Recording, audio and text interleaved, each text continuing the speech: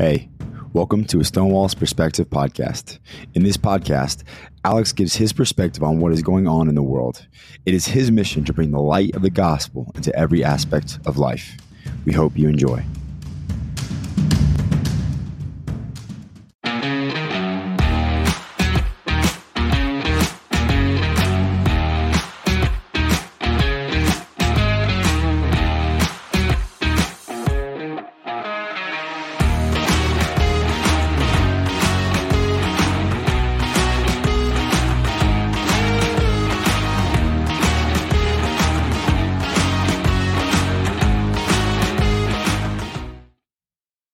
Well, hey everyone, welcome back to the Alex Stone Show. I'm your host, Alex Stone. I'm on a mission to spread the light of the gospel into every aspect of life. And yes, I did say every, including the things that most Christians do not like to discuss, such as politics. Today is Saturday, February 10th, and the leadership principle for the day says, communication is essential in leadership. People need to know where you are going in order to follow. Cast the vision, speak up, and communicate. The problem that most of Americans have in leadership is they don't cast vision for the future. And Scripture is very clear that if there is no vision, the people will perish. In the United States of America, we need a vision for the future so that we will survive as a nation, so that we will survive as a republic. With that being said, today's episode, we have another very special guest. He is a New York Times #1 best-selling author. He is a film producer, and he was actually the author of the history book that I used in my American history class in college this year. Please welcome Larry Schweikart. Larry, how are you doing today, sir? Hi, Alex. I see you have all the right helmets there behind you. You've got Sun Devils, you've got Cardinals. Now, I live in Arizona, but I'm still a Dallas Cowboy fan. But other than that, you've got all the right helmets back there. Yes, sir. Well, I'm not from Arizona. I actually live in Kansas City, Missouri, but my dad grew up in Arizona and lived there for most of his life, and so I, was raised believing in the way of, the Sun Devils, Cardinals, and basically every Arizona sports team except for University of Arizona. Right. They're evil. They are disgusting. With that being said, like I said, you're an author. You're one of the brightest minds that I've ever looked at, and this book is phenomenal. It's really obviously very thick. One of the best history books that I've ever read. And as my professor described it, it was the truest to American history that he has ever read. I want to talk about history. I want to talk about the United States of America. I want to talk about your book that you have releasing very soon, A Patriot's History of Globalism. But before you do that, can you talk about yourself to my audience? Who are you? Where did you come from? How did you get to where you are today? Well, I'm a native Arizonan. I was born in Mesa Hospital and lived in a place called Higley, which I went to school with. Total school was 100 people. There were 2 classes that were joined together. I think our graduating class was 8. And of course, right now it's wall-to-wall homes. I mean, for as far as you can see. I went to Chandler High School and then went to Arizona State from 1968 to 72 and got a BA in political science, which I found pretty useless. Because, of course, all that time I was playing in rock bands and I wasn't too interested in school. And literally the weekend I graduated, we went on the road and I started being on the road with various rock and roll bands for the next 5 or so years. And we got pretty close. Almost Famous is the name of the movie. And we got almost famous. We were opening for Steppenwolf, the James Gang, Savoy Brown. The Who sat through our set at the Troubadour. We didn't quite make it. It was a very hard life. I weighed 129 pounds and I was starving. I lived on $5 a week, which I know it was a lot more back then, but even then, $5 a week doesn't go very far. And after several years, I decided I wanted to settle down in Arizona and perhaps do something during the day to earn regular money and keep up playing at night in nightclubs.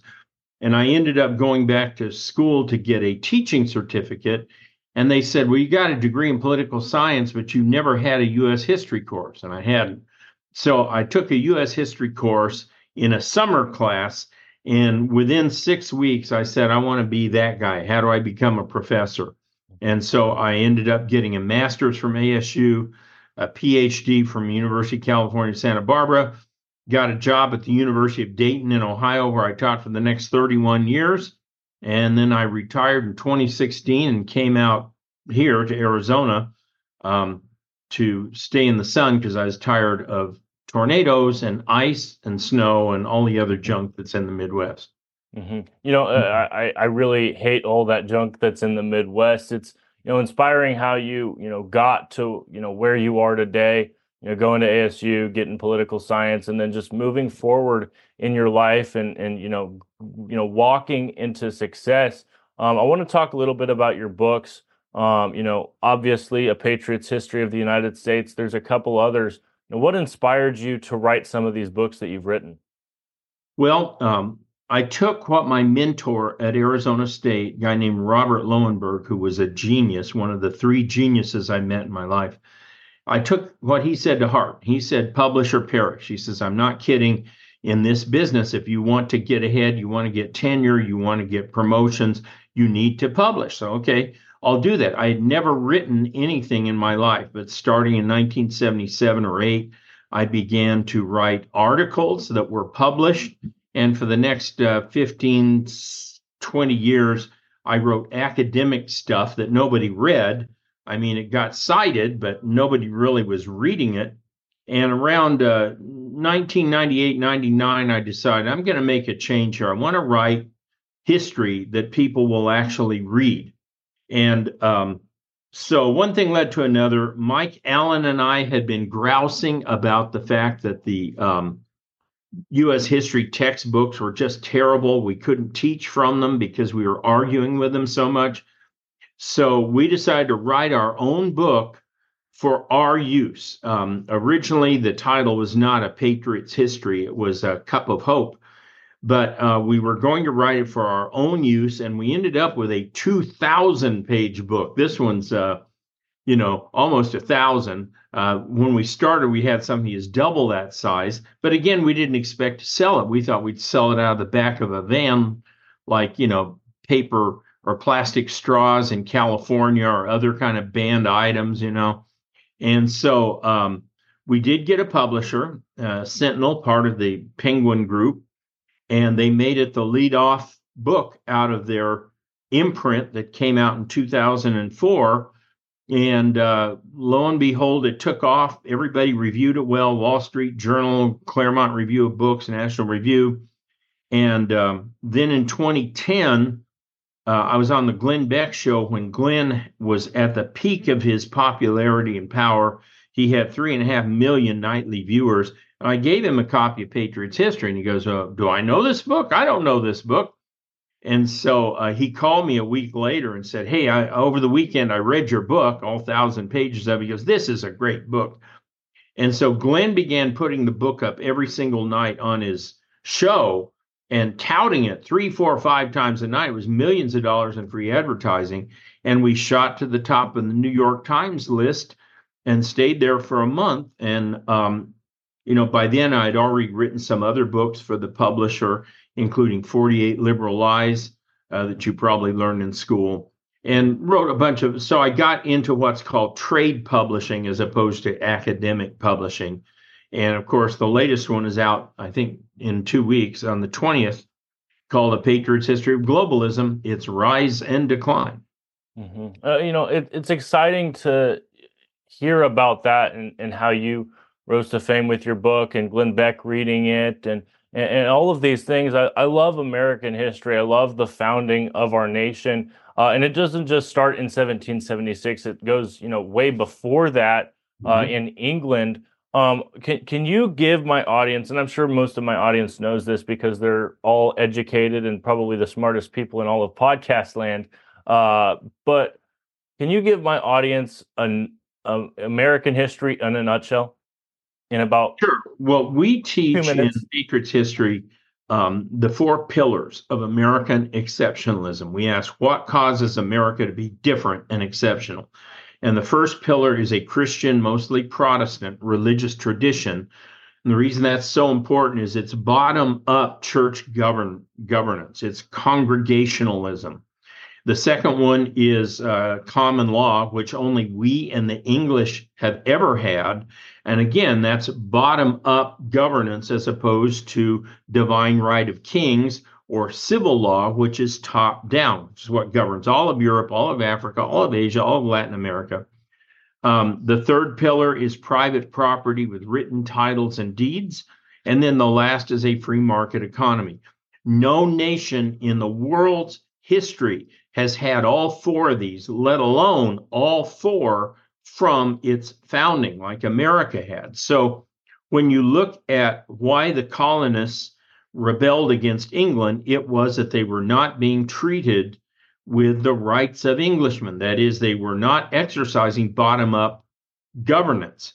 And it's interesting that when you look at the COVID or China virus, and people would look at places like Australia or Canada and go, well, why are they so tyrannical? They're democracies, aren't they? And the answer is yes, they're democracies, but they had no history whatsoever of bottom-up governance, because for over 100 years in each case, they were governed top-down in the British Dominion system.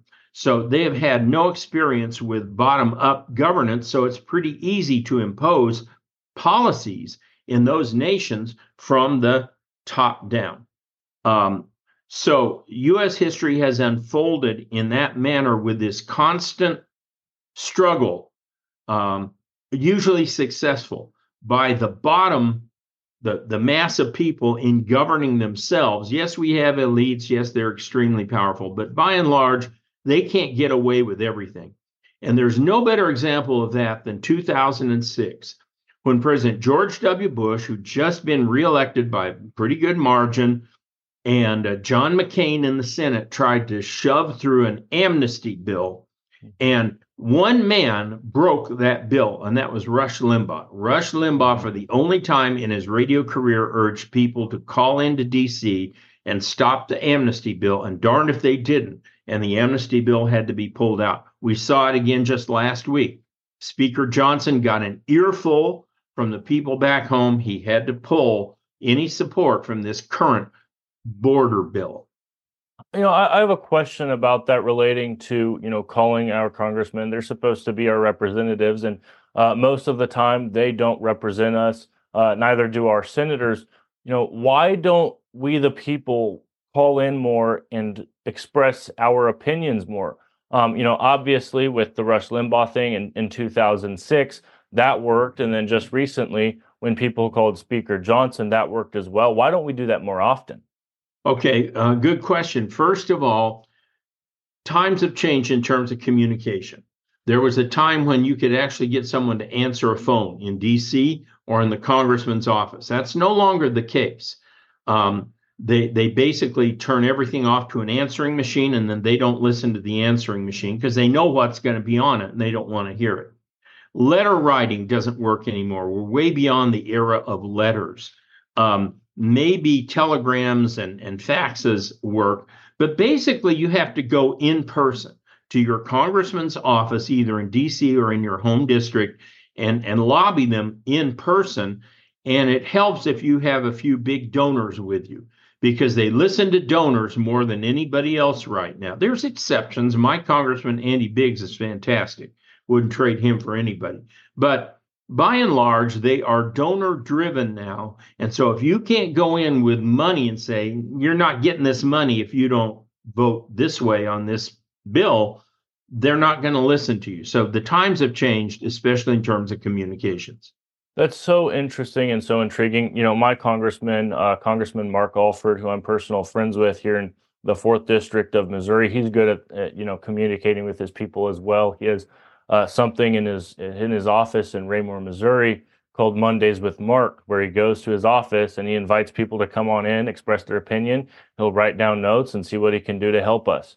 And I think that is how our founding fathers kind of intended it. But we've turned away from the foundation of our nation, where it's supposed to be a representative, kind of thing, where they're only representing those who give them big money. And it's time that we, the people, the voters, stop that. Now we know that there's election fraud, and we need to figure that out as well. But it's time that we make our voices heard in numerous ways. I'm looking at X right now, and in England currently, a bunch of farmers are protesting a bunch of things, and they're winning right now. So you see all these tractors. They're going on the streets with their tractors, and they're protesting everything that's going on in England. That's trying to take off, take away money, take away whatever from farmers. We need to do the exact same thing. We saw that in Canada with the truckers' convoys, and they didn't win, unfortunately, because of how tyrannical Canada is. But we need to start doing similar things in the United States of America to win our country back. Larry, I want to take a shift here. Can you talk to me about your new book that you have coming out, A Patriot's History of Globalism? Obviously, you have the cover right behind you for those watching on Rumble. I'm intrigued. I've been able to look at the preview that you sent me, or the advanced reader's copy that you sent me, and I'm very intrigued. Talk to me about globalism and what that means, as far as the past of it goes, and then the future for it. Okay. Well, let's wrap up your previous point with two comments. First of all, one other reason that it's different to communicate with your lawmakers today than it was, say, 100 years ago. The founders intended Congress to be a part-time institution. That people would show up, there would be a session of Congress for a few months, and they would go home.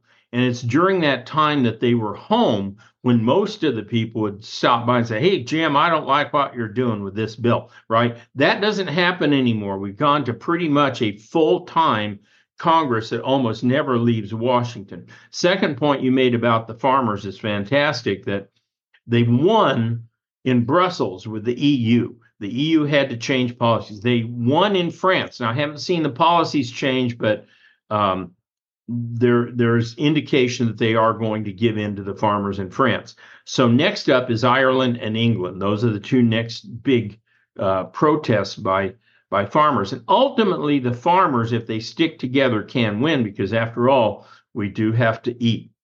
So when you come to A Patriot's History of Globalism, I look at what has in the last 10 years become a very prominent problem for many people, and that is global elites trying to take over control of sovereign nations, whether it's through the World Health Organization, the WHO, whether it's through the EU, whether it's through the IMF or various financial deals. The idea is that a group of elites know better than everybody else, they're smarter than everybody else, and they need to tell us all what to do. And so I looked at when this started, and really it starts around the time of Napoleon with the Congress of Vienna. You can follow it all the way through to the Treaty of Versailles, where Wilson and his cronies established the League of Nations. Fortunately, the U.S. wasn't a part of that. Then in World War II, they established the United Nations. Originally, scientists had hoped to form a group that through the United Nations would control all atomic energy. Well, that failed too. Then they tried financial globalism through the Bretton Woods Agreement. That was fairly successful. It lasted about 60 years, and it's just now unraveling as one of the key ingredients to financial globalism was that the U.S. military, particularly the Navy, would support free trade around the world and protect the sea lanes. We can't do that anymore. The people don't want to spend that kind of money on the military. And number two, we just don't have the capability anymore. So Bretton Woods is unraveling right in front of our eyes. You see the rise of the BRICS countries. I don't know that they will replace the U.S., but certainly it is another power group within the world now to oppose American-only interests or Chinese-only interests. And then lastly, we have medical globalism with the rise of the COVID regimes, and that there has been huge pushback to that. Most recently, a poll showed that only 1% of Americans would take another COVID or China virus shot. So I wrap up the book with a big note of hope. I think that we are on offense. I think they are on their heels. And I think this crosses every aspect from wokeism to transgenderism to finance to medical to state leaders such as Orban. Slovakia recently elected a nationalist. Argentina elected Milei. Estonia, there were 9 elections 3 weeks ago in Europe, and they all moved toward the populist direction. And so we will, I hope, cap this off in November with President Trump returning to office. I certainly do too. And I want to touch on something: CBDCs, central digital banking currencies. How does that play into globalism and the future of globalism, if there is any future for globalism? Well, there's 2 sides on that story. The one side, originally, this was introduced, as you'll recall, to get away from government control of money. And the idea was if you have a blockchain, a government can't control that. So there's that side of crypto that says that this is the answer to international government control. The other side, kind of the fearful side, says, oh no, governments will control crypto and we'll all be on digital coins. And so I'm a banking historian. My early work for about the first 10 years was all in banking and finance. People will use whatever money they think they need to use. And by and large, the government can't control it. I mean, in Arkansas, for a long time, they used wolf pelts. In California, they used actual gold dollars that were backed by individuals holding gold. So I'm not as afraid of digital currency as many people are. I'm not an advocate. I'm just saying I think it will be difficult to control. Okay, I want to play this video from Glenn Beck here, and let me know if you can hear this. I'm just now testing a new feature with my new laptop. So let's see. Can you hear this? And go. No? Okay. No worries. We don't have to play that. It's really interesting. Have you heard of Clay Clark? No. Okay, Clay Clark, he's the founder of the Reawaken America Tour. And really what he's doing is he is going across the United States of America with General Flynn, Roger Stone, all of these patriots, people who love God, love our country, want to reawaken the world to what is going on across the world. And so he wrote this book, The Great Reset versus the Great Reawakening, and it's a response to Klaus Schwab's book, The Great Reset. Right now, it's The Great Reset versus the Great Reawakening. In this book, what it does, it reveals the nefarious surveillance under the skin transhumanism plot to enslave humanity. The reality is these globalists, these world powers at the World Economic Forum, at Davos, World Health Organization, etc., they want to take over this world with all of their lies, with their communism. And it's time that the United States of America steps up and stands up and says, we've had enough. You know, President Trump, when he was in office, he went to Davos and he, spat in the face of Klaus Schwab and he said, America will never become a socialist nation. We'll never become a communist nation. We will never have that under President Trump. Well, now we're under the Joe Biden administration, and there is fear that that is going to happen. Even under the Joe Biden administration, do you believe that we will become a globalist nation or a communist nation at some point? No, not at all. And what's interesting about Davos here is if you looked at the last meeting, almost no major national leaders attended. Prime Minister of Great Britain, President of France did not go, President of Italy did not go, obviously Putin didn't go, Xi didn't go, Biden didn't go, head of Brazil didn't go. The only one who went was Milei, who went to read them the Riot Act. He basically told them they were a bunch of idiots. And so another thing that pushes back against this is, say, this WHO medical treaty, it's meaningless. To the United States, treaties must be ratified by the U.S. Senate, and such a treaty wouldn't even get 51 votes, let alone 2/3 votes. We have right now a tremendous pushback, not just here, but across the globe against the globalists. And every way, shape, and form. And I say there has been a great reset, only it wasn't the one they were expecting. It's just the opposite. Um, so when you look across the board at states, for example, like Florida and Texas and Missouri and other states pushing back against woke with various sorts of laws against mutilation of children or against various curricula in the schools, it's really quite astounding to look at how the people have responded to all this. And so it's more than just governments. We like to focus on what government is doing what, but we're still a nation of the people. And no law, good or bad, will ever work if the people aren't behind it. That's so intriguing. You mentioned Vladimir Putin. Have you had the opportunity to listen to Tucker's interview with Vladimir Putin yet? I listened to about 45 minutes of it. I didn't hear the whole thing, but I did hear his history lesson. Okay, And was it correct? Was it a correct? that was amazing. I mean, I probably know history professors who teach Russian history who couldn't have done what he did off the cuff. He kind of reminded me of Newt Gingrich, the way Gingrich can go across the whole world and tell you what sect in Islam is battling what sect in what city and so on. So it was a masterful history lesson. And let me just say this. There are 5 or 6 leaders that the globalists had to get rid of to institute their program. Benjamin Netanyahu, well, they got rid of him for a while, but he's back. Yes. They had to get rid of President Trump. He's going to come back in just 8 months. They can't get rid of Putin. They have desperately tried to get rid of Putin. There are all these stories about him going to be assassinated.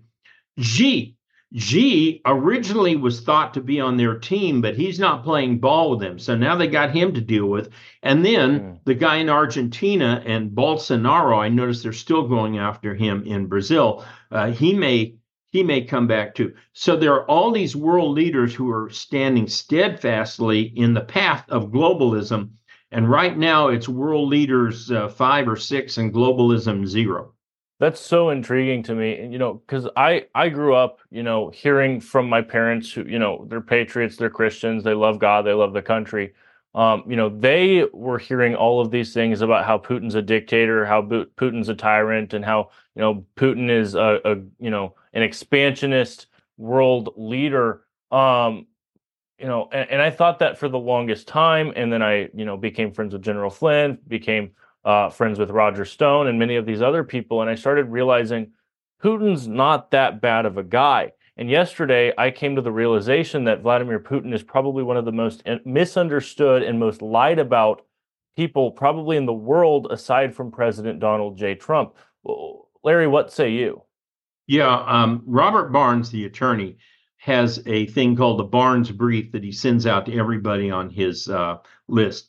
And he had a Barnes brief on Putin the other day that was magnificent. He mentioned that in the first decade after communism, crime skyrocketed and wages plummeted, and that in 10 years, Putin has cut crime in half without significant incarceration. It's not like he's locking everybody up. And wages have shot up, and the people are much better off economically under Putin than they were, say, under Yeltsin. So there is that aspect. I just think that Putin is a nationalist. He may have had some original communist leanings, but I don't think he's a communist today. And one other aspect of this that people, I don't think, have ever appreciated. Why does our media hate Russia under Putin so much? Just go back 40 years, 30 years, and they loved Russia. Soviet Union was the best place in the world. Oh, they're just so wonderful. They can't do anything wrong. Now they hate them. Why? It's because Russia is no longer communist. They no longer have that goal of a utopian nation under communism that was supposed to be the Soviet Union. Of course, it never was. And now it's just another. And really, this has stung them so bad that they hate Russia now because it failed to live up to their grand communist schemes. I'm convinced that that's what drives many of these people. It is very intriguing. I I'm so intrigued by this conversation. But unfortunately, we are running out of time. I want to have you back on my show very soon to talk more about some of these ideas about, the history of the United States of America, the history of globalism, what that looks like. I want to have you on again very, very soon to talk about those things. Larry, where can people find you? I know, I scrolled through the website for those watching on Rumble, but where can people who are listening on audio find you? Okay, I'm at the Wild World of History, www.wildworldofhistory.com. And I have a full curriculum that goes with Patriots history for high schoolers. I also have a full curriculum for world history. Each of these includes videos. I teach every chapter of the book in videos. You can also get my political commentary at the Wild World of Politics, where I do a thrice a week. That's 3 times if you went to public schools. Thrice a week political commentary called Larry's Commentary, Talking Politics. And I also have today's news that I put up at the Wild World of Politics 5 days a week. And basically, I cover the top 20 to 40. You see it right down there, kind of to the left bottom, today's news. I cover the top 20 to 40 stories in the news with my own commentary and my own wonderful nickname. So you can find me there. Awesome. And then where can people find you on social media? I'm at Twitter at Larry Schweikart. Just got to spell my name right, at Larry Schweikart. I'm on LinkedIn. I'm on Facebook. I'm on Truth. I'm on Getter. I don't think I'm any longer on Gab. And last thing, I am teaching through Patriots history. I'm literally reading through the book from beginning to end on the YouTube channel, Wild World of History. And I'm currently in the 1850s. So I've read through the whole book and made commentary. And anytime we come to a document, I will read through the full document, like the Dred Scott case. So you can get me there as well. Wild World History channel on YouTube. Guys, go follow Larry. He's doing some great things, teaching people about history. And, one of the issues that America is facing right now is they do not know history. History does not tend to repeat itself, but it does tend to echo itself. And right now we are echoing history in the United States of America, and we need to stop that echo before it turns into repeating that history.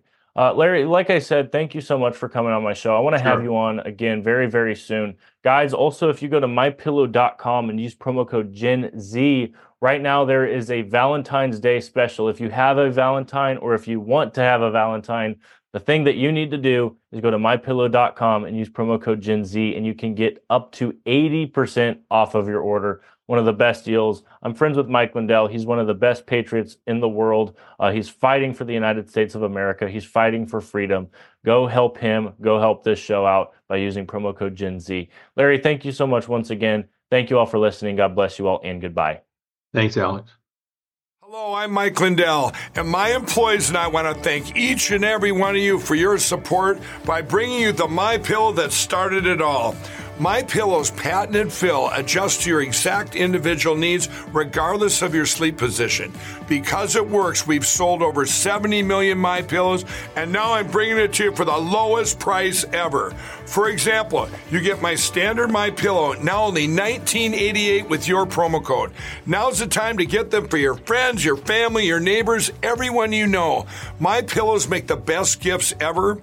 In the times we're in, one thing we all need is getting a great night's sleep. So go to mypillow.com or call that number on your screen now. Use your promo code and you'll get my standard MyPillow for only $19.88.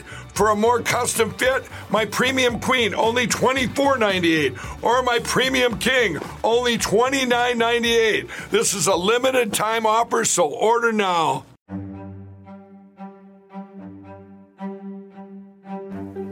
Thank you for listening to today's episode. We hope you enjoyed.